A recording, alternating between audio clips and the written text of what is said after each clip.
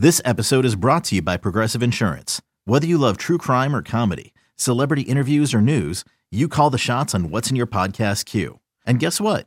Now you can call them on your auto insurance too with the Name Your Price tool from Progressive. It works just the way it sounds. You tell Progressive how much you want to pay for car insurance, and they'll show you coverage options that fit your budget.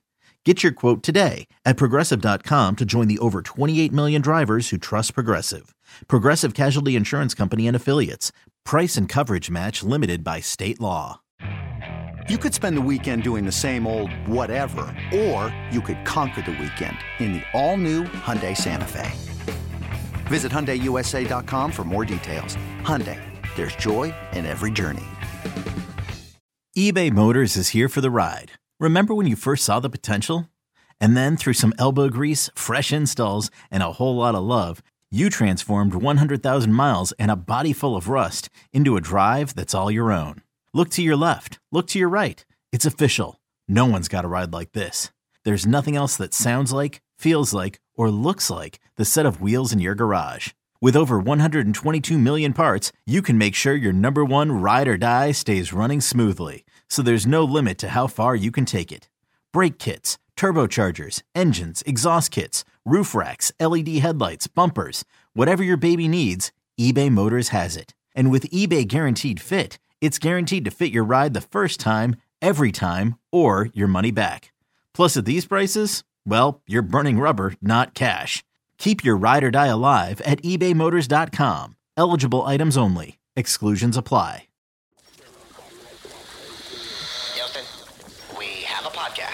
Diving deep into all things Texas, both on and off the field. Here's Sean Pendergast and Pro Football Hall of Famer, the General, John McClain. Welcome to Utopia. So, John, let's get to our stock up, stock down then for this game. We dug into the big picture performance in this game. Obviously, disappointment, missed opportunities. Now let's get a little more specific. And we usually do mostly Texans on here, but we want to mix in an Atlanta person or two. There's no rules. It's just me and you here talking, John. So we do 4 stock up and 4 stock down to cite the good performances and bad performances in the NFL today. And, John, you, as always, go first.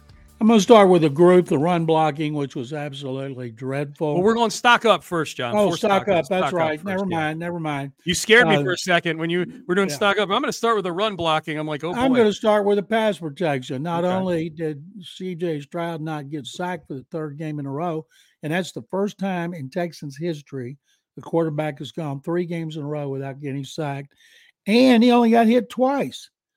And so the pass protection with Laramie Tunsil return at left tackle, Titus Howard being placed at left guard was very, very good. But the problem was they played a lot of 2-deep coverage and they couldn't throw the ball down the field.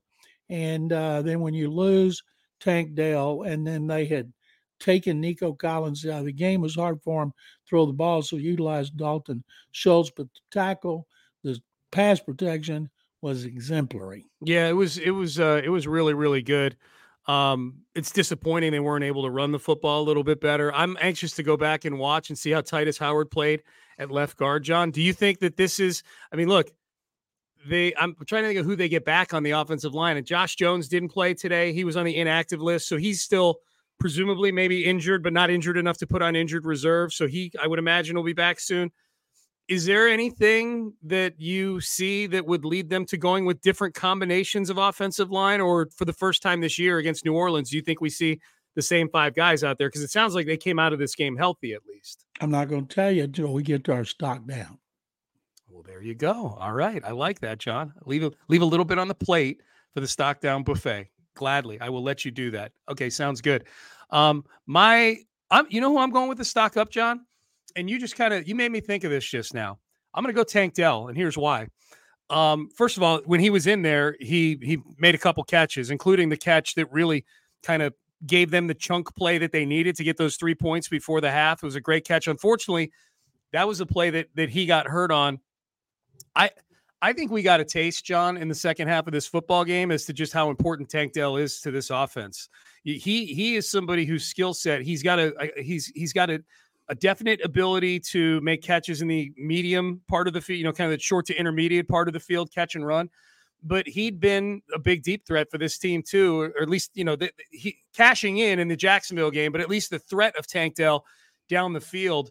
I think some of the offense getting into the muck that it got into, other than the last drive of the game where they really leaned heavily on Dameon Pierce on that last drive of the game. I think a lot of their inability to get things done had to do with Tank Dell not being there to kind of clear out that middle part of the field for Nico Collins and Robert Woods. So it's really, to me, it's pretty remarkable. We're talking about a third-round rookie who doesn't fit the NFL prototype in any way, shape, or form. He's small, really small. But I think he's become kind of a very, very key part of this offense early in the season. And oddly enough, that was on display in not having him out there in the second half of this football game. So I'm going to give him a stock up right now for how the Texans played without him on Sunday. Now it's going to be bad because he's not going to play against the Saints, and that's going to change the strategy. Why do you say that, John? Why do you say every time they lose a guy to concussion, he never comes back the next game? Eric Murray came back the next game. Did he? Yep. Okay. Well, I'm going to say he's not coming back. Okay. I'm with you. They never come back in the game. That's the thing. For sure. I'm talking about the next week. I know you are. No, I know. I can't think anybody else other than you mentioned Eric Murray. Murray's the only one. Yep. Same. And there might be somebody else. So I'll say generally they don't come back. And that you're right. I hadn't thought about that, but everything goes on with those other guys has to do with him. And then they'll have another game breaker, which is going to be one of their needs in all season, because I'm figuring Robert Woods is going to be a one and done. And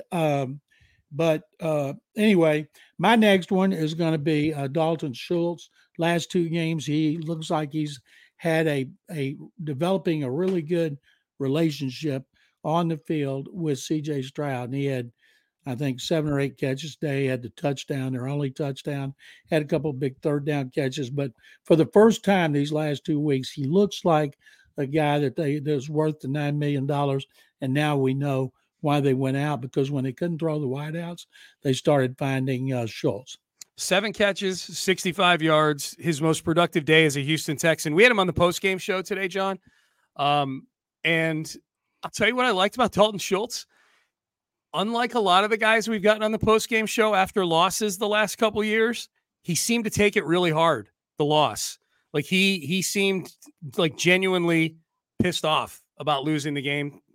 Good. The game today. Yeah. Well, and I'm not here to say like guys we've had on the postgame show don't care about winning or whatever, but I do think there's been this sort of resignation over the last couple of years that like, well, this team's just bad, and if we're losing, it doesn't really matter. And I think that has been reflected with some of the players. That's what disappointed me, honestly, about some of the rookies they would bring in who are great players and really intense players, but they didn't seem like losing hurt enough after these games. And to do an interview today with Dalton Schultz, who seemed legitimately peeved that they lost a game that was so winnable, John. So many opportunities that the defense specifically gave to the offense. And he brought that up. He's like, man, the defense gave us the ball twice in the second half, and we came away with 3 points total on those plays. If you count the two punts at the end of the first half, where the defense was able to hold the Falcons from even attempting a field goal, they only cashed in on 3 points from both of those too, with pretty good, with decent field position. So anyways, I like the fact that Dalton Schultz, if part of signing him is the veteran influence, I know part of it is that he can catch the football, but a part of it too is just the kind of the veteran influence that he brings. If the influence that he brings is he's pissed off after this game, I liked hearing that today. I think everybody likes him. He comes from a winning team in the Cowboys, and they're getting more and more comfortable with him. Yep. All right. Last one for stock up. Let's go Texans run defense, John. It's not been good for most of the season, and it was actually really, really good today against Bijan Robinson and Tyler Algier. They ran those two guys almost the same number of times today.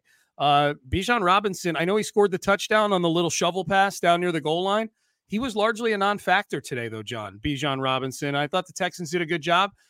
Maybe give a mini stock up within this stock up for Khalil Davis for forcing the fumble by Bijan Robinson. And while we're at it, give a mini stock up within a stock up to Dylan Horton for jumping on that ball. Good to see a couple guys at the back of the rotation creating a play like that for you.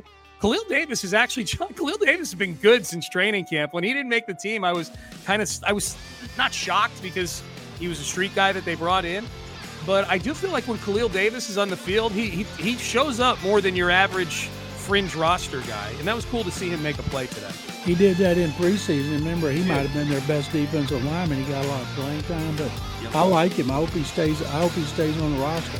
I do too. So I think they did a good job. Hopefully that bodes well, John, for next week, because Alvin Kamara had a pretty good game today for the New Orleans Saints. Saints, Derek Carr looked good. They ran the ball well. They looked like the team everybody picked to win the NFC South.